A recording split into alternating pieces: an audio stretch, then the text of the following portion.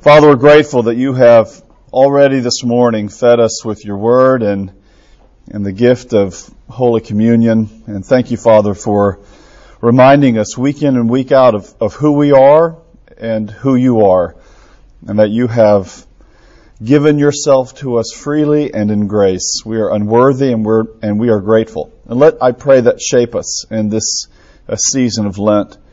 And Lord, as we continue in this study of Philippians, I pray that you'll give the teacher wisdom and those who are here to listen and all of us understanding. And we'll know that if that happens, it's because you have been kind enough to be our teacher. And we ask these things in Jesus' name. Amen. Amen. Well, we're pressing on today in Philippians. There are some seats somewhere here, and maybe people can. Well, there they go. The door to the ark is closed, I guess. Not presumptive or nothing. No, exactly. Okay, let's. I always like to put the car in reverse a little bit because this series does have continuity to it. We're moving forward in the book of Philippians, but I realize that some of you are kind of in and out. Last week we dealt with the first, 11 verses of Philippians chapter 1. Today, my goal is to get to verse 26, so it's a little bit of a lofty goal, but I think we'll be able to pull it off. But again, putting it back into reverse, you remember that Paul is thanking them, the Philippians, for remembering him and identifying themselves with Paul in his suffering, which was really a mark of public shame that the Philippian believers were willing to take on. They were willing to enter into that shame with Paul, and that drove Paul to thank God for them when he prayed and to be thankful that they remembered him when he's in his prayers. And they are co-belligerents, I guess one might use that term, in the gospel with Paul. And then he prays that they would grow in depth and knowledge of the love of God. So he's praying for them, and that's one of the I think major points I tried to emphasize last week. How did Paul demonstrate for them his affection? And Paul's I don't know if you feel this way, but Paul's gushing a little bit here. I mean, you can tell from the first chapter that Paul has a deep affection for these believers. They mean something to him. Of course, all the churches do, but the churches tend to give Paul a lot of problems. It's like with children. We love them, but you make my life hard. I think that's kind of how Paul is. I really, Corinthians, I really love you, but you're a royal pain. I got to deal with a lot of problems. But here the Philippians, they bring out the depth, I think, of Paul's affection for this small group of believers. And how does he demonstrate his affection for them? He prays for them. He lifts them up in prayer. We also saw that Paul demonstrates last week his confidence that God began something in this group of believers and he will see it through to completion, or to maturity, which is a rather large claim and demonstration from Paul about his faith and belief in the work of God in the life of the church. And we did a little rabbit trail last week talking about really how the implications of that for the ways in which we deal with the people that we love, who we pray that God will do His gospel work in them and see it to completion. We plant seeds, we'll water it, but at the end of the day, harvest in the souls of men and women is the work of God alone. And we stand back and we watch Him do it. I think that's one of the powerful things, that we stand back and we go, You're doing that. Even today, in church, in the Genolette home, right? I could just tell with one of my sons, something's going on, right? And you can just sense it. And with other ones, I can tell it ain't going on. So you just got to sort of step back and go, Lord, do your work in their hearts that, we're going to bring them. Not one of my kids was excited about coming to church today. Not one of them. And as a matter of fact, one of them, I literally had to get by 2 feet and drag him out of his bed as he fell on the floor. Now get dressed and let's go. But, we put them in the position to hear the Word and trusting that the Word of God will do its work. And Paul's demonstrating that kind of confidence in God's Word. That's why we come to church, and that's why we drag our families to church. We really know that what we need and what the people that we love need and what our world needs more than anything else is Jesus. And we want to put them in a place where God, if I can use Anglican and Reformed language, we want to put them in the path of the means of grace. God can do extraordinary things. I have a couple of colleagues here. We interviewed someone several years ago at Beeson for a position. And I'll never forget this interview. The person who was talking in it said, in all of his work, and this person was from a rather conservative theological world, he said in all of his work in Muslim countries, he had never met a Muslim convert to Christianity that wasn't converted where a dream where Jesus appeared to them hadn't occurred. I mean, God can do extraordinary things, especially on the front lines of gospel evangelical work. God can do extraordinary things. But this is maybe my, Reformed, side coming out with a little bit of vigor here. But God works in ordinary ways. That's what He does normally. He can do extraordinary things, and people can get over. You need to be careful here. I think most people experience the extraordinary. It can be like pot. I don't know. They want more. I don't know why that was the illustration I used, but they were like one's not enough. I'd like to have another couple of those high mountain hits, and that's fine. I'm sort of not the pot part, the Jesus part. That's fine. But God, how does God work ordinarily? What's the ordinary way by which He communicates His grace to us? In the preaching of the Word, in the celebration of the sacraments together, in prayer and communion and fellowship. That's the ordinary way by which God communicates Himself to us. And we yearn for our children and our families and ourselves to be in the place where God can do His extraordinary work through very ordinary means, like spoken words, written words of the Bible, and bread and wine. These are very, words, verbs, nouns, bread, wine. This is very basic elements of our material existence. And God takes those, sanctifies them, and communicates His very self to us. And we put ourselves in the path for God to do those kinds of things in our hearts. So that's what we did last week. Now we're going to press on. And I would like to read, I'm just going to read the verses we'll talk about, and then we'll talk about them. Sounds like a plan. Verses 12 through 14. I want you to know, brothers, you don't feel left out, sisters, you too. Brothers and sisters, that what has happened to me has really served to advance the gospel. Paul's assuming knowledge in his interaction that he's having here with the Philippian readers. They know about him. They know that he, as he tells us back in verse 7, that he's been imprisoned for the gospel's sake. So he's now saying what has happened to me has really served to advance the gospel. Well, that's quite a claim coming from Paul. Think about the energies. You've read Acts before. Think about the energies that Paul gave to his missionary journeys.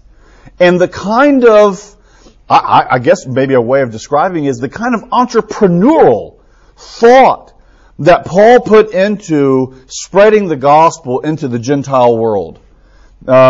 We had a preacher in our chapel this week at Beeson who pastors a church, Redeemer Community Church in town. Many of you will know this congregation. Joel Brooks, who's a Beeson grad. And he said one of the funny, he was preaching in Ephesians. He said one of the funniest things. I thought it's really so true. If you think about Ephesians 2, Paul says, and now to the Gentiles. And he's about to say something with a prayer But Paul chases like 10 verses worth of reflection on the Gentiles. And what Brooks said was, whenever you say Gentile to Paul, it's like a piece of steak in front of a dog. It's like he just, I think that was the illustration used. Something like that. No, Paul can't help it. Like that lights his fire. He wants to talk about it. My wife and I last night had a little time to kill before this event we had to go to, so we went to the newer Starbucks down here downtown, and we got into a 10-minute conversation with the barista there, lovely guy named Kyle, he just wanted to talk about coffee. I mean, it's like, I mentioned it, hey, I like that Guatemala blend, boom, 10 minutes we're into it, right? And this is Paul and the Gentiles, this is what lights his fire. These are the energies that Paul gives to his own calling before God as an apostle to go to the Gentiles. In other words, Paul is an apostle on the move. So some of you are like that, a little frenetic. You need to be moving and doing. You're like a shark. If you stop, you're going to go to the bottom of the ocean. Paul was like that in many ways. A lot of energy given to the spread of the gospel, a lot of work given to that. And here, Paul's being stopped.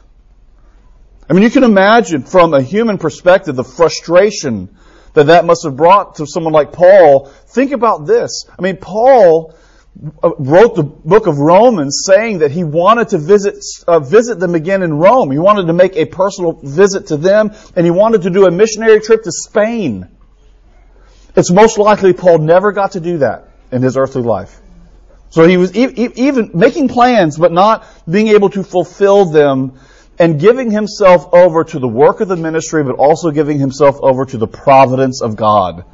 Here he is now, he's in prison. And what does he say? Even though I'm in prison, and even though I can't be with you, which I really would prefer being with you, and even though I can't continue to do my missionary work, the gospel is still being advanced even in this frowning moment of a providence.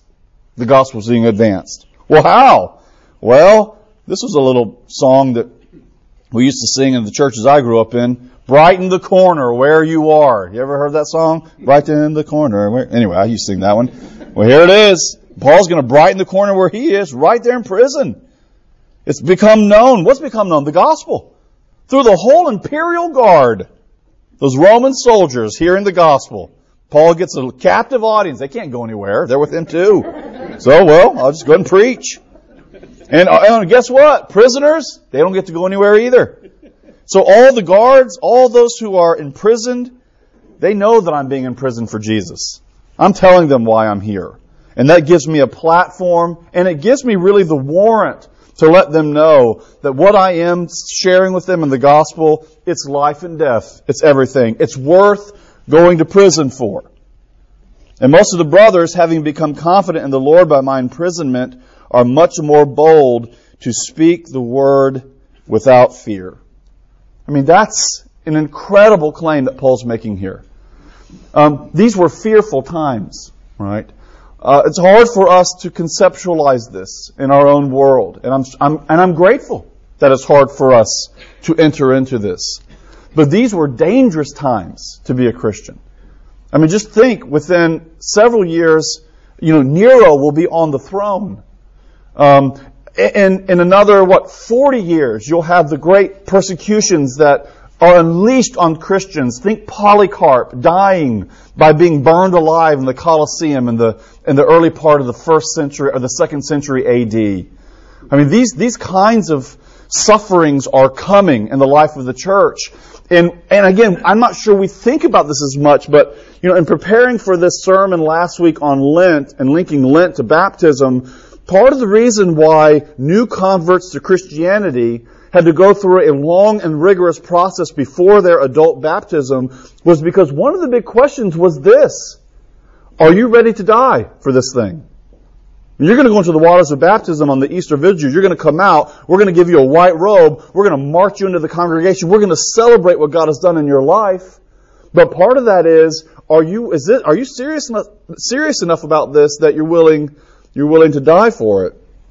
I mean, Athanasius is a line that gets tossed around a lot, and it's a hard one really to process. But Athanasius said in the 4th century what? The blood of the martyrs is the seed of the church. where martyrs' blood spills, the church can kind of explode. It's a hard thing. We had at Beeson last semester, and I don't know if he came. Did Archbishop Kwashi speak here as well? Yes. So he spoke at Advent too. Oh no, he didn't speak at the Advent. He just spoke at Advent. But he was Archbishop Kwashi. I mean, we're reading about it all the time. What's going on in Nigeria, right? With Boko Haram. I mean, I had the opportunity to go with Archbishop Kwashi. He's the Archbishop in Nigeria over the Diocese of Jos. And we went to lunch together at Johnny's. You'll appreciate that, Richard. We went to Johnny's together in Homewood, and over fried green tomatoes, he's telling me about raising up a generation of young ministers to go back to Jos, the northwestern part of Nigeria, to take it back from the claims that Boko Haram has on that area.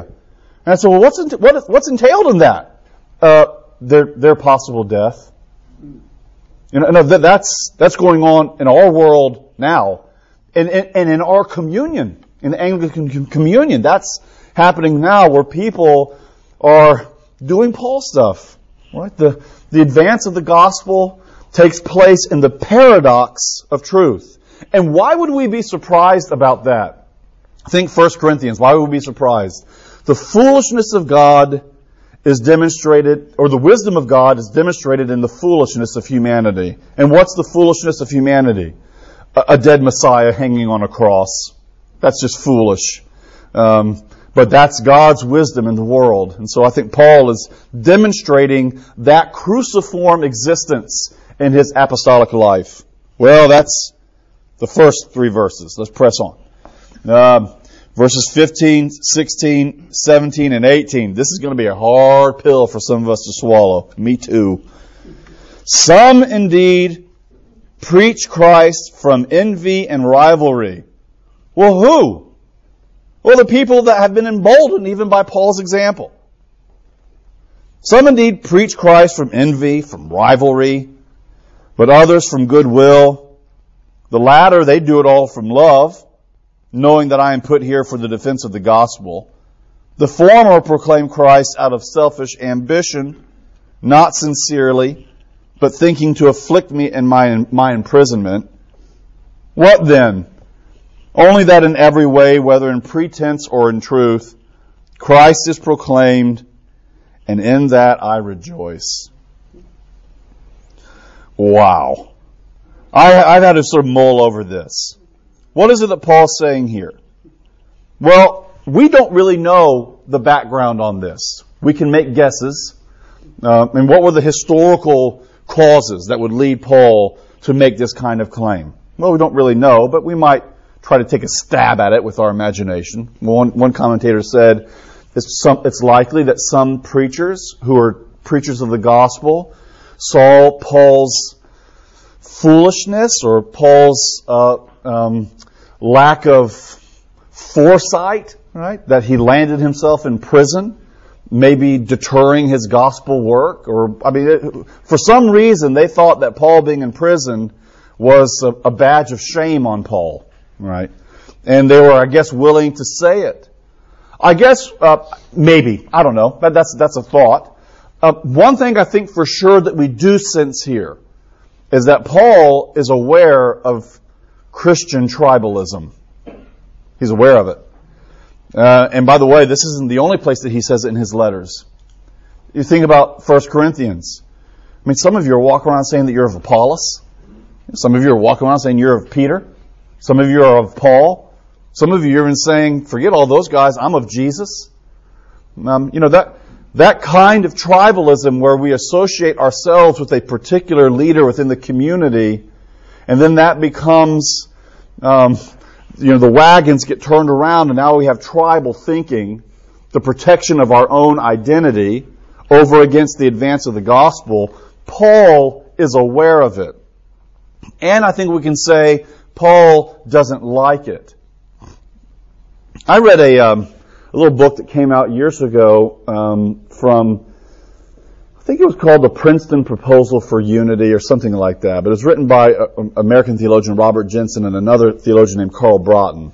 And there was a little line in there that I've thought about a lot. And it went something like this. Whenever church groups, theological groups, whatever it is where, it's what Karl Barth would call hyphenated Christianity, right? I'm this kind of blank hyphen Christian, right? I'm this blank hyphen Christian. And I think Karl Barth was right. I mean, when we start talking that way, we tend to emphasize what comes before the hyphen, right? Before the Christianity part. This is, I think, a live dynamic, where we have here people who are identifying themselves according to particular groups within the larger Christian faith. Now, I want to be nuanced here, so if you're getting nervous, hold on. But this is where that Princeton Proposal of Unity said, when we focus on what makes us distinct over against the other, then we have fallen into religious idolatry. That was the line. Well, I've thought about that a lot. When what we are known for is what we stand for over against the other groups, then we have reduced ourselves to Christian or religious idolatry.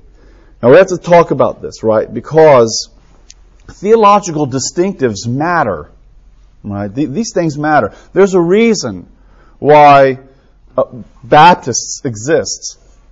There's a reason why we have Methodists. And there's a reason why we have an Anglican tradition. Because for the rest of us who are all confused, we can find an umbrella under one place. That's a little joke. Listen. There are reasons why particular theological traditions exist, and those are not to be downplayed. They're important. And I'm going to go and tell you why I think these differences of denominational identity exist. Want to know why I think they exist? Because people read their Bibles and take it seriously. And they read their Bibles and take it seriously enough to where they say, you know what? I don't find that in the Bible. Or I do find that in the Bible. Or I read these texts in this way along with that tradition, and my conscience won't let me change my view on X, Y, or Z. So these can be matters of conscience, and they are important. In other words, I don't think, can I just use one? I know but I'll just use maybe the elephant in the room. Baptism, right? That's a hot one, right? That is, to my mind, your view on baptism and your doctrine of baptism is not adiaphora. Do you know that term? Adiaphora is a technical term that means really there's nothing much attached to it. Here's something that's adiaphora. People want to raise their hands in church or keep their hands down. It's not a lot of theology. It can go either way on that. Whatever your particular music is that you like, or whatever your hymnody, there are lots of areas that are not at the core of our identity, and we can just agree to disagree. But I don't think your view on baptism falls into that. This is an important theological matter. It's used technical theological term. Our view of baptism and the Lord's Supper are dominical sacraments. They're given to us directly by the Lord Jesus Himself. So our view on these things, they matter, right? They matter. And yet, on these things that are so central and they matter, Christians can really disagree. As a matter of fact, in the 17th century, they could disagree so much that people were killing one another over it. Not Catholic, Protestant, that was happening too, but we're talking Protestant and Protestant.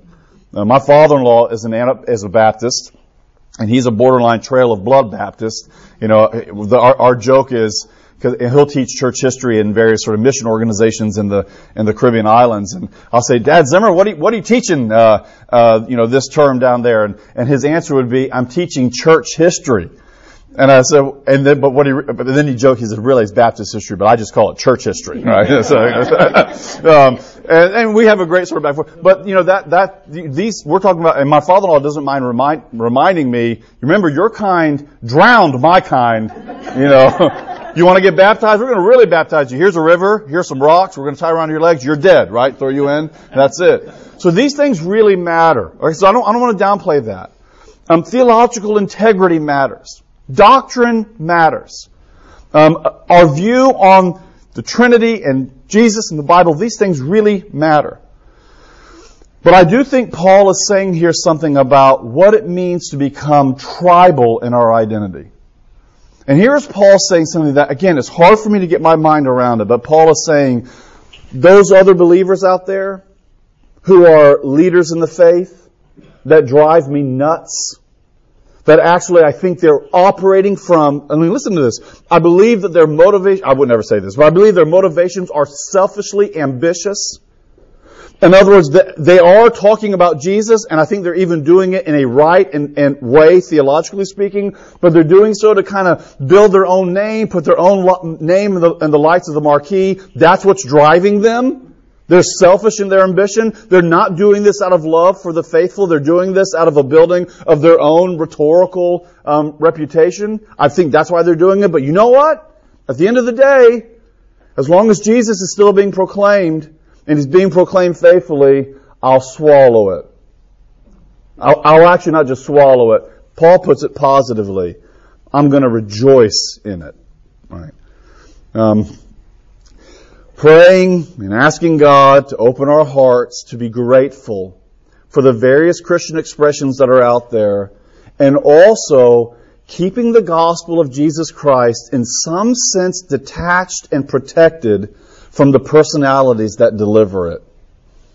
And that can be hard, because some of you are around people who are leaders in the Christian world or well-known Christian people, and God's given them the spiritual gift of jackassness. I don't know if that's the right way to put that.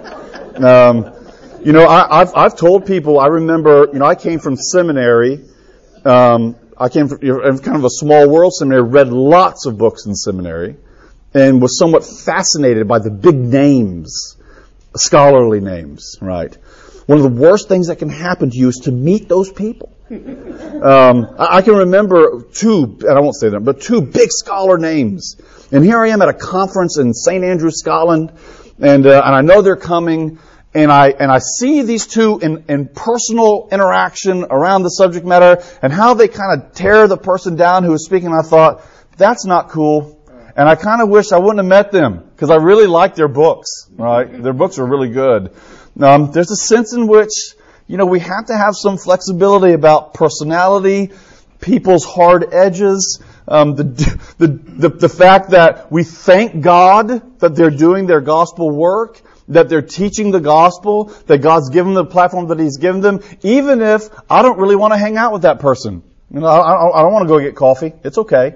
But I'm going to sit back and thank God that the gospel is going forth, even when it goes forth in the ways that I don't find all that palatable. But at least the gospel is going forth. It's a rather big claim here. I think another text that might shed some light on this is James chapter 3. We're not going to turn there, but James chapter 3 verses 13 to 18. There James says, I ask for the wisdom that comes from above, not from below. Well, what does wisdom that comes from below look like? It's selfishly ambitious. It's filled with bitter jealousy. It's the disciples who hear Jesus talking with the beloved disciple, and then they say, well, what do I get? What about me on this? I'll lay my cards on the table. This is very easy to talk about in a public forum. It's another ball game when you're in the life of Bible study, or you're in the life of teaching, or you're in church life. It's very difficult, and it's a real challenge for people to think about, am I in this for the advancement of the name of Jesus, or am I in this because, you know what, there's a lot of affirmation that comes from this kind of work. A lot of affirmation. That's a real challenge. You remember the famous line from John Bunyan, right? John Bunyan was coming down from the pulpit after having preached a sermon, and someone told him, I want you to know, sir, that is the greatest sermon that I've ever heard. And Bunyan said, please don't tell me that. The devil already said that to me on the way out of the pulpit. All right? There are challenges here, I think, for all of us. But I think the check that Paul is modeling here, and it's wonderfully gracious and humble, for the greatest apostle the world's ever known, to say, this isn't about me. This isn't about the advance of my reputation and renown. This isn't about people walking away from my sermons and saying, oh, my lands, those are the best sermons I've ever heard. In fact, Paul tells us in 1 Corinthians, he works hard not to do that. Well, I'm going to work hard not to craft this thing in such a way that you're blown away by my rhetoric, because I don't want you to be blown away by my rhetoric. I want you to be blown away by the power of the gospel that's demonstrated to you in the Holy Spirit. And here Paul is saying, and that goes for those other guys too, and other gals too, who really, They rub me the wrong way. And if we get together at the Theological Association, we're not going out afterward for whatever. I just don't really want to hang out with them. But I'm grateful that the gospel goes forth nonetheless. I didn't plan on parking on that as long, but there we did. Well, can we do any more? I don't know. Well, let me just read these verses here. Here's Paul's death and life vision. For I know, verse 19, that through your prayers and the help of the Spirit of Jesus Christ, this will all turn out for my deliverance. We'll stop here. I'm going to talk about this verse and then we'll see if you have any questions. For my deliverance. Now, I think that's the right translation. What translations do we have in here? I've got the ESV. I call it the Beeson Standard Version. Salvation for my salvation. You have the NASB, don't you? The nearly inspired version. Oh, you have the NIV? So the NIV said salvation. Well, that's fascinating, actually. Well, that's the footnote as alternative. Oh, it's the alternative, right? And that's the deal. The word that Paul uses here is the word in Greek that we would associate with salvation, soteria. So what's Paul claiming here? I think deliverance is fine, but that seems to me to have ratcheted down the larger claim that Paul is making. Paul is claiming that I know that whatever happens now, that my future salvation is secure. I know that's where this goes. Paul, I believe, understands salvation as a dynamic process, right? Secured in the past, rooted in the present, and revealed in the future. And it's always held in the hands of Jesus, who gives us salvation freely of His own good graces. So here's Paul saying, I know, if I can put it in art, I know that I have been saved. And I think if we ask Paul, well, when did that happen? I think Paul would say, well, I know that happened, several years back on a cross outside of the gates of Jerusalem. And when Jesus was raised from the dead, he tells us, He was raised from the dead for my justification. I mean, the fact that Jesus died and raised and is now seated by the Father in the eternal communion of love between the Father, the Son, and the Spirit, that's how I know that I'm saved, because I'm in Him. And I'm in Him then, and I'm in Him now, and I know that in the future He will make that salvation true, and He will bring it to its completion and its finality. I mean, I think this is what Paul's saying, if I can use our confessional language from our context. Paul's saying, I believe in the resurrection of the dead and the life everlasting.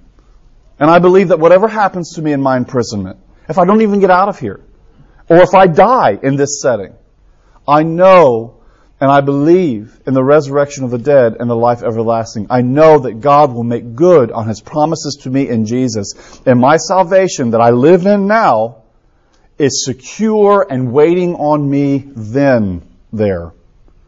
We tend to think in temporal terms, right, of past, present, and future.